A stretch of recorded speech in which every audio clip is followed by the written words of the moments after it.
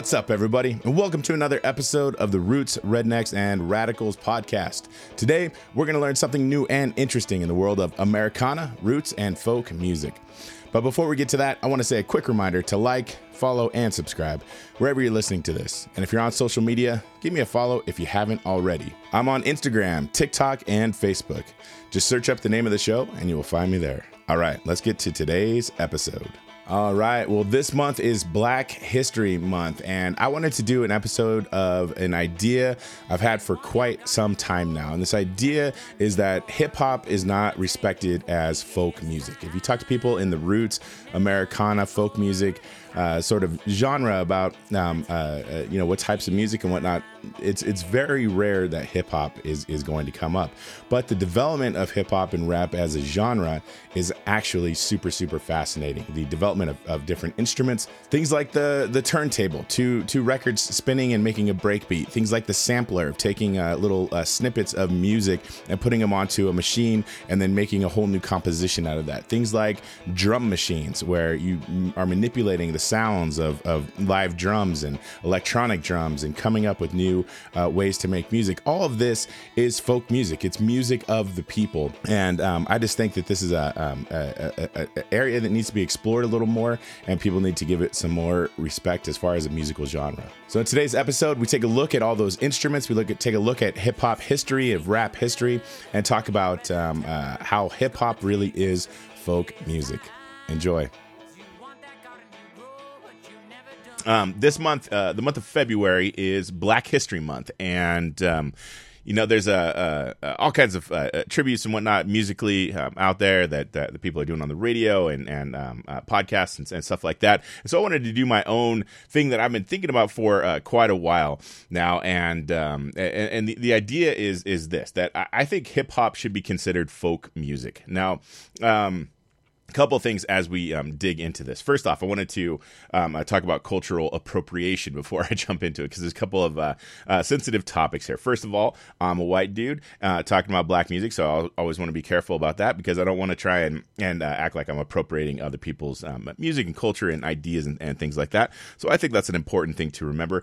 And the other thing is this discussion, or this idea of genre, and we call different types of music different things and all that. And I could write a whole book on the idea of genre, but suffice it to say, for this conversation here, to me, genre is always an adjective and never a noun. I don't think it's a definitive thing that you can put a stamp on and say, this is rock music, this is country music, this is bluegrass music, this is rap, this is hip hop, this is whatever.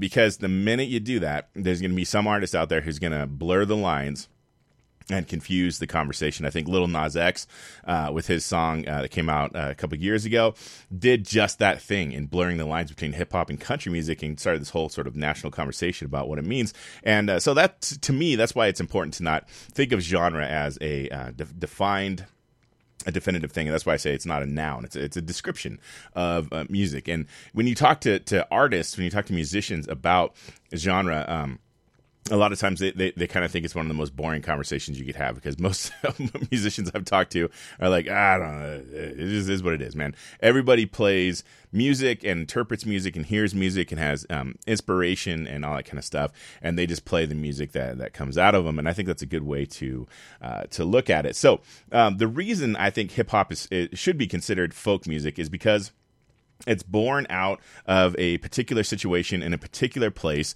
in America, and it's working class, largely poor people who are creating this music in the very early days, well into the time where more and more people started making money off of it, and it came out of an expression of the people, and that's what folk music is, right? It's music of the folks, it's music of the people, and there's historically been these distinctions in genre in American history that are inextricably tied to race relations in America.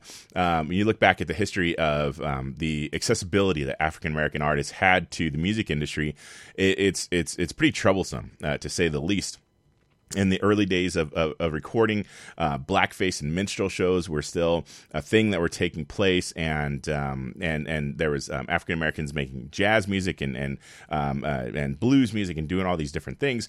And early on in the recording music days, they got sort of categorized into what they called race music, which is hugely problematic by today's standards. And essentially what they're saying is like race meant like black music, because, largely in America, we had the Chinese Exclusion Act, and, we were pretty hostile towards Asian immigrants early on. So not a ton of Asian Americans. Mexican Americans were out in the West, and in Texas and whatnot, but we're really part of like the music industry. So when we're talking about the early days of the recording industry, it's mainly white and black. And so when you say race, that's just another way of saying black. This is black music, right? And so in the early rock and roll days, they started to try and change that by getting some white artists play rock and roll, and then that kind of changed and became more accepted, so on and so forth. There's a whole history to that. But nonetheless, I think hip hop, which starts in 1973 in the Bronx in New York City, is an expression of American folk music. And it largely doesn't get talked about as such because of the electronic nature of it, that the people who are performing and recording the music aren't playing instruments, that traditional instruments that people recognize, guitar, piano, and things like that. And so they are playing instruments. It's just that these instruments are new, and they're technological, and they're electronic, and it's a whole new sound that people just didn't recognize as being musicians. But they are, especially I'm going to talk about something called the MPC, and it turns people into composers. And it's so interesting. It's so fascinating how people took things that weren't necessarily meant to be played live as like musical instruments and things. And they came up with a new way of presenting their art to the world. And I think that's fantastic and amazing. So quick history of hip hop. And then I'll dive into some of the instruments that these guys start using. So first of all, it's as a style of music. It starts in 1973, like I mentioned. There's a house party that DJ Kool Herc put on, and that's widely recognized as the birth of hip hop.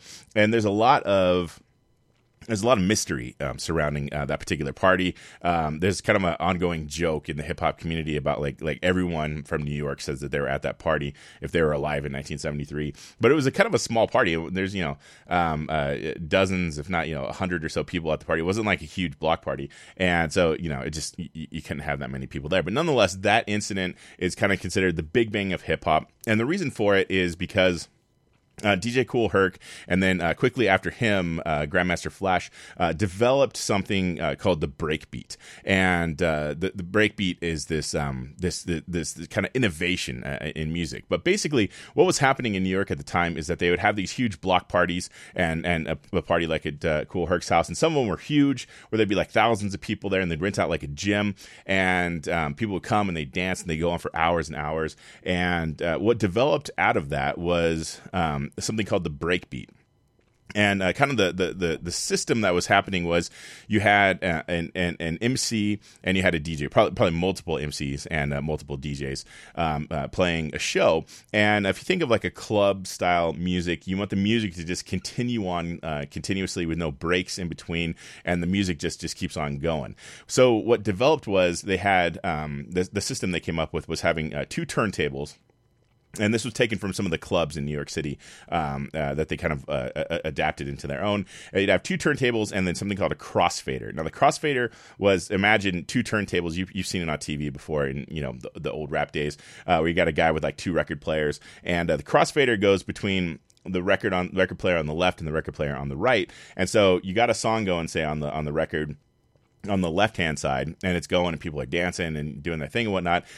You want to keep that song going, so you get another record, and you put it on the turntable on the right, and it's muted to the crowd, but you can hear it on your headphones. That's why the DJs always have like headphones on. And so they would queue up the next song that's going to work for them that they want to play, and kind of hold it there on pause. And then when they're ready to go, when the beat's right, then they'll swap the crossfader over, push it all the way to the right, and then let go of that record and let it play. And then they go back to the left, take the record off, put it in a sleeve or whatever, bring out a new record, find the song while the one on the right's going, and then pull up the song and then kind of get it ready to pause.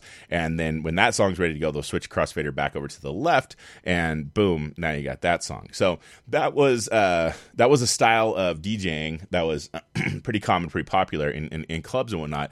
But the breakbeat that DJ Kool Herc and then Grandmaster Flash kind of innovated on as well, was something that Kool Herc called the merry-go-round. And the merry-go-round was picking songs in such a way that you could play pieces and snippets of both. So imagine this for just a second. Imagine you got a James Brown song on, and it's bumping and it's funky and it's good and it's dancing. The people are going crazy and whatnot. And then you have another record where you have just like a little snippet, a little musical phrase or a little lyrical phrase that you want to play, and you can move that crossfader kind of to the middle, and now you can hear both records. And you play just a little bit that snippet from the record on the right, and it kind of blends these two songs. And this was the new innovation at the time. And this is the thing that Kool Herc did that was pretty innovative.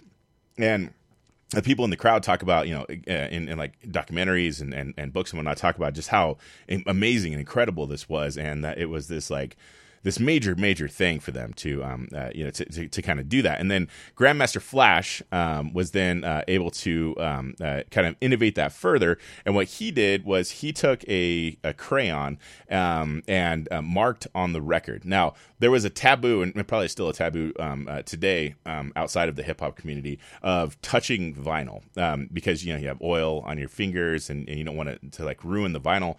But once Grandmaster Flash realized that he could put his finger on the vinyl and put it into make it stop, then he felt like he had control over the music. And so what he would do is he would find two beats that worked really well together, and he would cue one up, have one song going, and then on the other one he would mark where the beat begins exactly, like precisely, and he'd mark it with a yellow crayon, and he would just write it there, and he'd cue up to where it was. He could kind of rewind the vinyl backwards and then keep his finger on it and hold it there, and then when the part of the song came on where the other song wanted to drop, he'd switch over real quick and let it go. Now the innovation there is that it was precise. What DJ Kool Herc was doing was a little more sloppy because he was moving the needle. He was the tone arm. He was like moving around, like getting it pretty close, but it wasn't like precisely exactly where you wanted it to be. But Grandmaster Flash, with his method with that crayon, he was able to do that, and it just made the breakbeats that much more complex and more interesting. So you have that going on, the DJ side of things. Now the MC, and this is kind of the core of what hip hop music is. You have the DJ and the MC. MC is just like the master of ceremonies. It's the MC of an event. If you go to dinners and fundraisers and things like that, and they have the MC of the evening, or you watch award shows on television. And the Grammys were just on, and Trevor Noah was the MC of the night. He's the guy who's kind of in charge of the party. He's the one who's in charge of making sure that people are entertained, that people are enjoying it, that things are happening and things are going and all that kind of stuff. And so the music side of thing is the DJ, and he's got those two turntables and the crossfader. And then you got the MC, and he's the one who's just kind of like keeping the crowd hyped and whatnot. And that's where a lot of these call and response things that became kind of cliches and stereotypes in hip hop. Everybody clap your hands, I say hey, you say ho, hey, that kind of stuff. That was developed in this time period where the MCs were doing things to just kind of like do crowd work basically and keep people entertained and all that kind of stuff. Now that is what develops into rap. And the MC, so like the sort of prototypical MC holding the microphone, spitting rhymes and doing his thing, while the DJ plays the music, that becomes like the thing, right? That's what we call rap music. And so that develops in New York City in the early 1970s.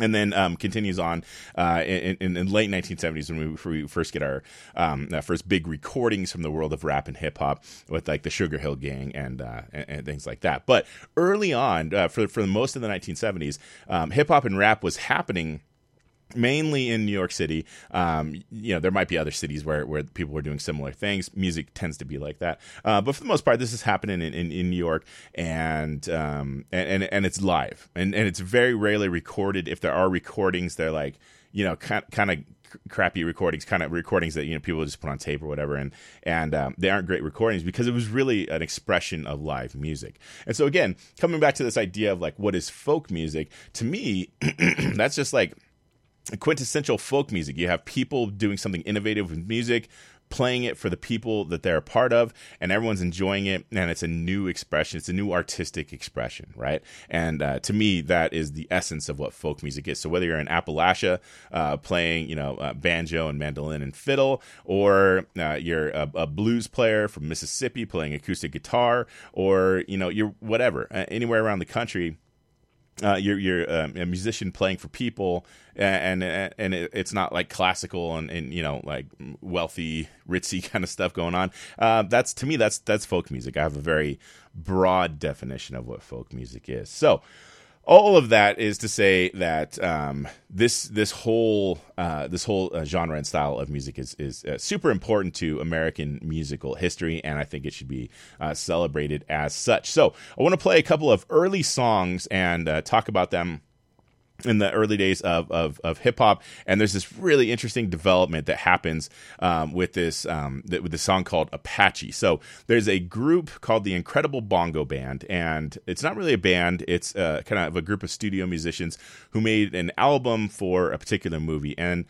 the movie is super weird. It's about a dude who has two heads, and like, I don't even know how to explain it. Like, it's a really weird movie, and there's like the idea is that there's a white guy who's a bigot, and they sew a black guy's head onto his body, and then they have this. It's weird. The whole concept is just bizarre. But nonetheless, the important part of it is that the Incredible Bongo Band recorded this album for it, for like the chase scenes and all that kind of stuff. And there's a song on that record called Bongo Rock and Apache, two different songs, but they're kind of basically the same song. Bongo Rock sounds very, very similar to Apache, but Apache becomes one of the most sampled songs early on in hip hop, and a lot of these guys who are making breakbeats are playing Apache. And so what I wanted to do is I wanted to show you these songs and the progression of how it starts off as a kind of a normal, like, rock and roll song,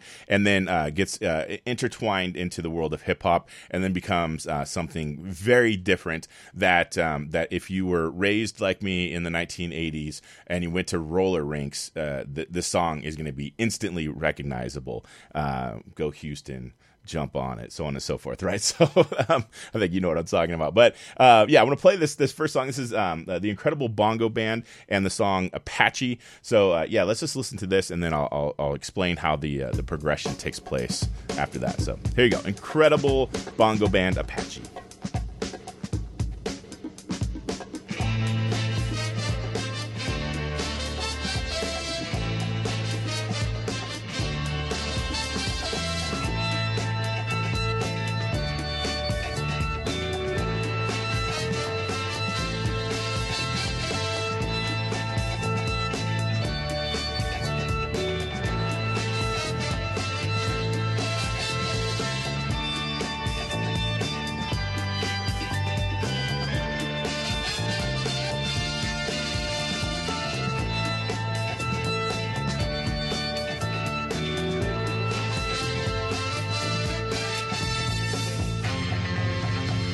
All right, so a couple things about this song. You can hear the bongos happening in the background. They're a pretty key element to the rhythm of the song. The recognizable organ part is the kind of the hook that I think a lot of guys grabbed onto in the early days of spinning these records. And it's just an incredible song, and you can see how it has a very danceable, funky, kind of vibey feel to it. And it just sounds. Let's listen to a little bit more of it.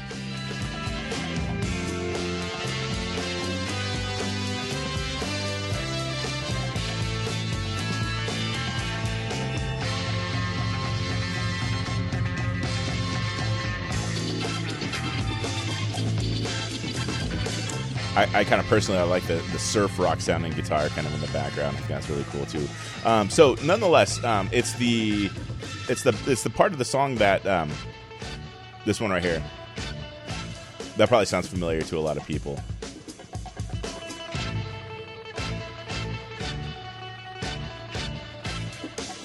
So you can see how this would make a great dance break, right? Like it's very kind of the right tempo for dancing and all that kind of stuff. And so, yeah, that's what's going on with the song Apache by the Incredible Bongo Band. And in the early days, people started to do that in live performances and whatnot. And one of the first groups to put this to record was the Sugar Hill Gang. Now, in the history of hip hop, the Sugar Hill Gang wasn't a grassroots group of guys who kind of came up, from the scene that was happening. They were more like a record label found some of these guys and musicians and whatnot to put out those early hits. But nonetheless, the first recorded hits of hip hop are from the Sugar Hill Gang, and a lot of guys who were part of the scene were a little upset about that in the very early days. But nonetheless, a lot of us know the Sugar Hill Gang, and they're very popular as far as American music goes. So they did their own version of Apache, and it's called Apache, and then parentheses Jump On It. And so this is the second development of the song, and then there's going to be a third development of this song in the 80s by Sir Mix-a-Lot. So let's listen to a little bit of this Sugar Hill Gang. This is Apache, Jump On It, and you can hear those bongos right in the beginning.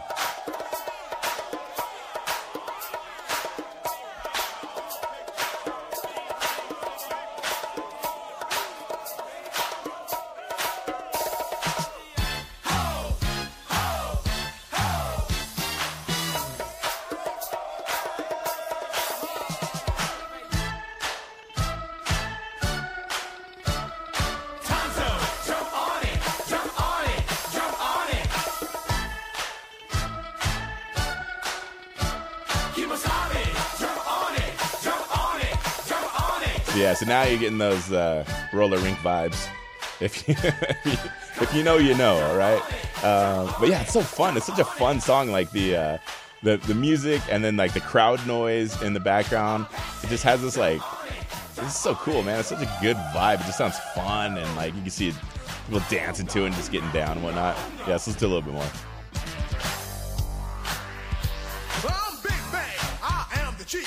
I got a lot of rap, but I'll be brief. I never need a horse, I like the chief. So I drive up in my new Seville. My truck went So down in the I think the lyrics aren't as recognizable to people as the rest of the song, and also the lyrics in early rap music, you know, it is what it is, but they're a little cringy, to be honest with you. It's like they're not really complex. In this time, they hadn't really started to work on complex rhyme structures and things like that. It's went to the alley with the baseball bat kind of stuff, and yeah, it is what it is. But it's cool, and it has its own vibe, and it was definitely a huge thing at the time, and so important to the development of this style of music. Now, that's Sugar Hill Gang. The next incarnation of this, and this is the one that they played in a lot of roller rinks when you were a kid, and when I was a kid, anyway, in Gen X. I was born in 78, so just kind of give you the time period of when I was being a human. And this Go Houston, Jump On It, that whole thing, that's Sir Mix-a-Lot, and that got played a ton, and it's been in, you know, all kinds of different things. So yeah, this is the third incarnation of this song, and just a little bit different style, a little bit different vibe to it. And let's listen to a little bit of Sir Mix-a-Lot's version of Jump On It here. I know I didn't hear nobody say nothing about no hoes up in here. What's up, Dallas? What's up? What's up, Dallas? What's up, Dallas? Jump on it, jump on it, jump on it. What's up, San Antonio? What's up? What's up, San Antonio? What's up, San Antonio? Jump on it, jump on it, jump on it. What's up, Austin? What's up? What's up, Austin? What's up, Austin? Jump on it, jump on it, jump on it. What's up, Houston? What's up? What's up, Houston? What's up, Houston? Jump on it, jump on it, jump on it. Yeah, that bass though right there, that's good. Welcome to the 214. All right, yeah, so shout outs to all kinds of different like cities and all that kind of stuff. You know, I have to say I'm really shocked that Carson City, Nevada was not mentioned in the recording of this by Sir Mix-a-Lot. That just seems like a huge miss, you know, for him to, hip hop guy to miss the beautiful town of Carson City, Nevada. I'm obviously joking, but there's some Cali shouted out there, and there's some cities in California. In hip hop, like if you're from rural Nevada, you're not going to get any shout outs. You're not going to get mentioned, and closest you're going to come is California cities. The Bay Area has its own niche. History in the history of hip hop and all that, but mainly you're getting like Los Angeles if you're talking West Coast. LA is gonna be it. Not even Seattle, Portland don't really ever get mentioned. Pretty much the Bay and LA get shout outs in hip hop. So anyway, that is the development of that. So you start with Apache, the incredible bongo band, making music for this really weird niche kind of movie, and then Sugar Hill Gang remixes it, does their own thing with it, and this from Mix-a-Lot does it, and that song Apache is just like a staple in hip hop. To hip hop heads, it's how we think of like the early rock and roll days if you're really into rock and roll, and just a really, really important song. Now, I want to play one other song from. Not really from this era, but a song that exemplifies the era to me, and it's from the Beastie Boys. So the Beastie Boys put out a song called 3 MCs and 1 DJ. We be getting down with no delay. Mixmaster Mike, what you got to say? And what I love about this song is that it is like the elements of what that would have been like. Now, because in the 1970s there weren't a lot of these performances weren't recorded. There wasn't live recordings of them. We don't know exactly. We have a sense of like basically what it sounded like, but we don't have the actual recording to go back and listen to a lot of the stuff. Or if you hear it, it's kind of a crappy recording. And so I always like this song, so I thought it was cool because it goes back to a time where and doing a recording of how the stuff kind of would have sounded a little bit. And then they're obviously doing their own Beastie Boys take on it. But basically, they have a DJ named Mixmaster Mike. He's from Sacramento. I think he's from Davis, Sacramento. He's from California, kind of close to us here in Northern Nevada, and incredible DJ, just crazy. There's a snippet on one of the records where it's him calling their answering machine, and he's showing them this thing he calls the tweak scratch, where he hooked up his turntables to a wah pedal and makes these crazy sounds and whatnot. And DJ. Or Mixmaster Mike rather was an innovator and came up with all kinds of really, really cool, interesting sounds. And so this song is him performing the beat, the break beat on the turntables, and then the Beastie Boys rapping over the beat. And so that's 3 MCs and 1 DJ. It's just this very elemental, to me, kind of very punk song. Not punk, and like it doesn't. There's no guitars, there's no like punk beat or anything like that. But to me, it says like very like grassrootsy, DIY kind of a song. So yeah, so this is 3 MCs and 1 DJ by the Beastie Boys. Listen to a little bit of this. 'Cause nobody can do it like Mixmaster can. Come on, I got the D-double-O style, and here we go again because it's been a while. Do me a favor, don't touch that dial. I rock from Manhattan to the Miracle Mile. My name is Rocky, and I'm a lady's choice. You wanna get next to me? No Rolls Royce. You'll get the man, I hear my golden voice. So when it's time to roar, you know I get noise. He's cruising like a fanboy on the glade.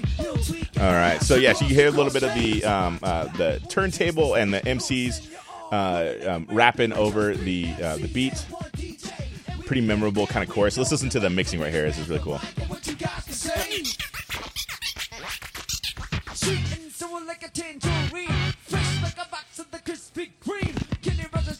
So what Mixmaster Mike is doing is scratching, and that's something that I didn't really mention before as far as like a development of musical styles and whatnot. But scratching is moving the record in a rhythmic manner, and that's an important part of the breakbeat as well. That you're not just playing two different parts of mixing up two different songs, but the scratch gives it a rhythmic element too. And what he's doing in the song with the scratching is you hear like a kick and a snare, and it creates a beat that the two different tones. So let's listen to Mixmaster Mike here.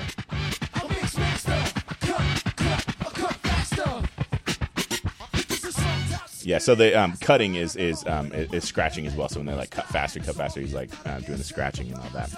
All right, so there you go. That's 3 MCs and 1 DJ from the Beastie Boys. All right, now I want to move on to samplers and talk about another musical instrument. So 3 things I want to talk about here.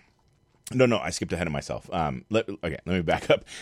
First, I wanted to talk about the DJ and the MCs and the breakbeat, and so we got that covered. Then I wanted to talk about drum machines. We'll get to samplers as well. So we'll talk about drum machines and then samplers, and I'm going to play you some songs that use these as well. So first off, the drum machine. You got to talk about the 808 is the first important drum machine that we really need to talk about here. And the 808 is the first drum machine to really get a lot of use. And we're going to hear a song where it gets used here in just a few minutes. But yeah, it's kind of like it is again kind of like the big bang of drum machines. Now there were drum machines before the 808, and it wasn't the only one that existed for sure. But the 808 was a new innovation because it had a sequencer on it. So imagine an electric device that looks kind of like a little bit like a keyboard, kind of like a mixer, if you can imagine that in your head. And it has pre-programmed drum sounds in it, kick and snare. And the 808 has a very distinct kick drum that's very prominent in hip-hop. And the sequencer, how it works is when you hit play, it kind of like cycles through 16 beats. And you could that has 16 numbers on it. And so you can press 1, 2, 3, 4, 5, 6, 7, all the way to 16. And it'll play whatever number you tell it to play a kick drum on, it'll play a kick drum on that beat. And whichever number you tell it to play a snare drum, it'll play a snare drum on that beat. And so you can come up with your own programs of songs. And this was hugely, hugely innovative at the time.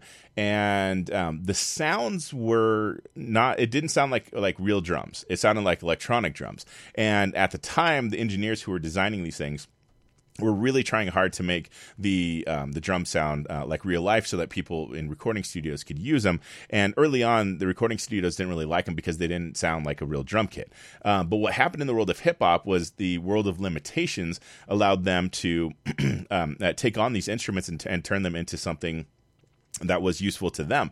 So the 808 was not a success early on as far as selling to recording studios. So a lot of these people who bought them and whatnot, they took them to thrift stores, they sold them, and so the original run of the 808s didn't really get adopted by people. But then they ended up in cheaper prices in thrift stores, and then people who were in the world of hip hop and rap started to purchase these because they're just way more affordable and whatnot, and they're able to use them and tweak them and come up with really interesting sounds and beats and all that kind of stuff. Around the same time, Roger Lynn developed a Lynn drum, and the Lynn drum recorded actual drums, samples of drums. So he had a guy hit a snare drum, and he recorded that, and then he had a guy play a kick drum, recorded that, the whole thing, and then he had a similar sequencer kind of a situation where you could program the Lynn drum, but it had more usable sounds as far as they sounded more like real instruments and whatnot. But again,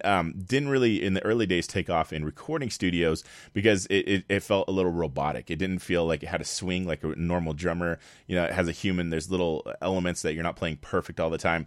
These electronic drums were just like bing, bing, bing on the grid, and it was playing to a metronome kind of a thing. So it was perfect. But to some early recording studio guys, especially in the rock world, they were like, it sounds too perfect. It doesn't sound real to me, And so people in the in the hip hop world, and then eventually the pop and dance and R&B world started to adopt the Lynn drum, and it became the sound of the 1980s. So many songs from the world of rock, like Phil Collins used it, and the pop world, Madonna and Prince, and everyone started using the Lynn drum because you could kind of get a cool sound with it that sounded very stylistic, but then you could also mix real drums with it, and it would create like an interesting sort of sound to it. So those two things, the 808 and the Lynn drum, really super important to the world of hip hop. And I'm going to play you first a song called Planet Rock by Afrika Bambaataa. And this song, it embodies the sound of the 808. Okay, so I'm going to come back and talk a little bit about, but listen to this, the kick drum and the snare drum in Planet Rock, and you'll hear what I'm talking about as far as the sound of it goes.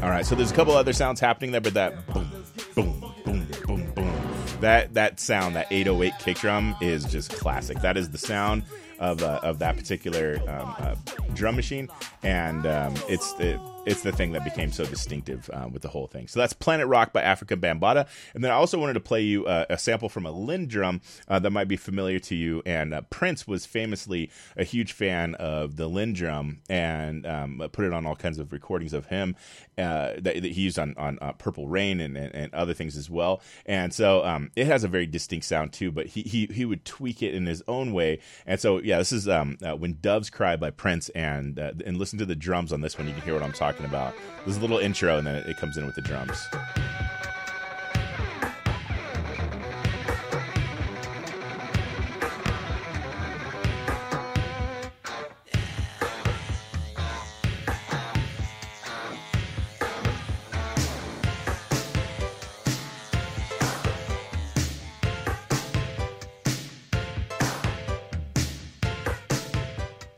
All right, so you can hear what I'm talking about there. That sound of that drum machine is that's the sound. And so when you go play, like if you put headphones on and you're playing a Lindrum, it's gonna basically exactly sound just like that. Like that's what it is. And there's all kinds of modern things you can do on the computer, on laptops with different plugins that replicate the 808s, the 909, the Lindrum, all the popular drum machines of the day. So there you go. That is When Doves Cry by Prince and the Revolution. All right, let's move on to samplers, the last instrument I wanted to talk about today. So samplers, the main idea of a sampler is taking a tiny sample, a tiny snippet, a sound from a record, from usually vinyl, and move that into the digital world on a machine, and then you can manipulate that sound. You can take a sample of a kick drum or a snare or a musical phrase and record it into the first one that we're going to talk about is the MPC 60, and then there's all these different variations on it. But you would import it into that, and then once you cut it up and you take the sample of a song, you can find just the kick drum that you want to use, and you can edit that down to just the kick drum, and then you can assign that to a series of 16 pads. So it's a 4x4 grid, and they're these little pads that you touch, and so you could you could do everything on this machine, the MPC, and you'd have a turntable, you'd have like an old jazz record or some old like Motown or something, and you'd import some sounds into the MPC, slice it up, cut it up, and then assign the different sounds to the different pads on the sampler, and then you could become a composer of sounds from all these different records. It's really fascinating. It's a really fascinating type of technology, and Paul's Boutique by the Beastie Boys kind of took sampling to the next level for its time. If you're familiar with the song Shake Your Rump by the Beastie Boys, it's a good example of bringing in all kinds of different sounds and whatnot. And the fascinating thing to me is that the guy who made the Lindrum is also the guy who invented the MPC, and neither one of these devices got used the way he thought people would use it. Like, he was just developing interesting musical technology that he thought sounded cool, but then he also was like, people are going to do what they're going to do with it. And the whole world of hip hop being so inextricably tied to the Lindrum and the MPC, to him is fascinating, because he's like, I'm not actually really that big of a fan of this like pre-programmed, very on the grid style of music, but people thought it was cool and just did what they were going to do. There's a whole history to sampling in music. If you go back to the 60s, the Beatles were one of the first big bands to start experimenting with loops in the studio, and they were really known for being very experimental. Not the only band by any means to experiment with this stuff, but one of the most popular bands where people were large amounts of people were buying the records and then hearing those samples used on those things and whatnot. And then as you go forward, especially once the MPC comes along, and that's going to be like in the late 80s, early 90s, when people start using that, it really changes the landscape of music. We're going to listen to a musician who has passed away a while ago, but he's just an incredible musician, and one of the guys who really took the MPC to the next level. His name is Jay Dilla. Questlove is a huge fan of Jay Dilla, and so I like. I've read a book by Questlove and listened to his podcast quite a bit, and he's always talking about this guy. And Dilla makes really, really cool records, and died pretty young. It's kind of a tragedy that he passed away at such a young age, because he had so much to keep giving the world. But we're listening to a song called Working on It, and this is off an album called Donuts. It's kind of the quintessential Jay Dilla album. And what I want you to listen to is all of the different sounds that you can recognize. There's going to be a bunch of stuff here that you don't recognize. Or maybe you will. I didn't recognize a lot of it. I recognize the Beastie Boys on here, but there's a bunch of other stuff. But I'll explain a little bit more detail after we listen to it. But yeah, this is Jay Dilla, and the song is called Working on It.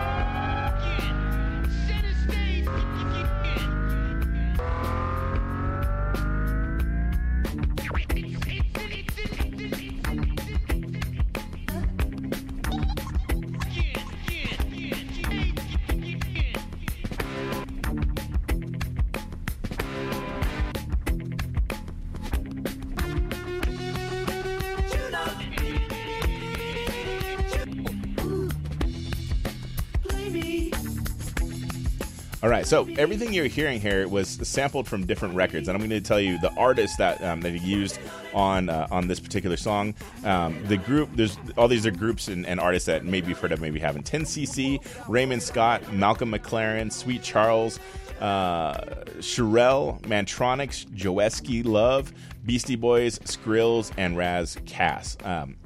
I only know one of those groups, to be honest with you, and I think it's pretty interesting. But everything you're hearing, the beat, the kick drum, the snare drum, the different, all these weird like noises and phrases of things and whatnot, those are all sampled from different records. There's 8 different songs that he used to sample to make this particular song, and so it's a composition. It's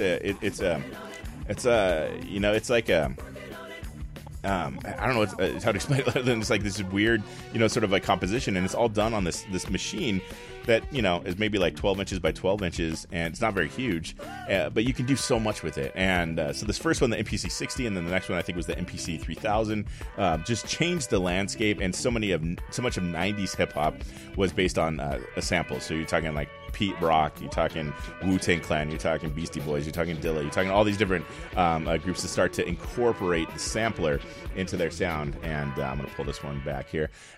So that was just a huge influence on the development of hip-hop. So all of that to say that I think we should respect hip-hop as folk music, that it was innovative musicians who were taking instruments, and they had limitations, but they were doing what they could with it. And they come up with a new style that eventually, in the 2000s, starts to become the most popular style of music in the world. And I think that's just like a beautiful story, of just humans making music and doing fun, cool stuff with it. And whether or not you're a fan of hip hop, I hope you can appreciate what was going on with all this stuff. And so that's why I think we should consider hip hop folk music. Hey everybody, thanks for listening. Just a quick reminder to follow me on social media, Instagram, Facebook, and TikTok. Like and subscribe to the show wherever you're listening to this. Leave a rating and tell a friend. Also, big thanks to Charlie Marks for providing the music for the show. Until next time, everybody, have a good one.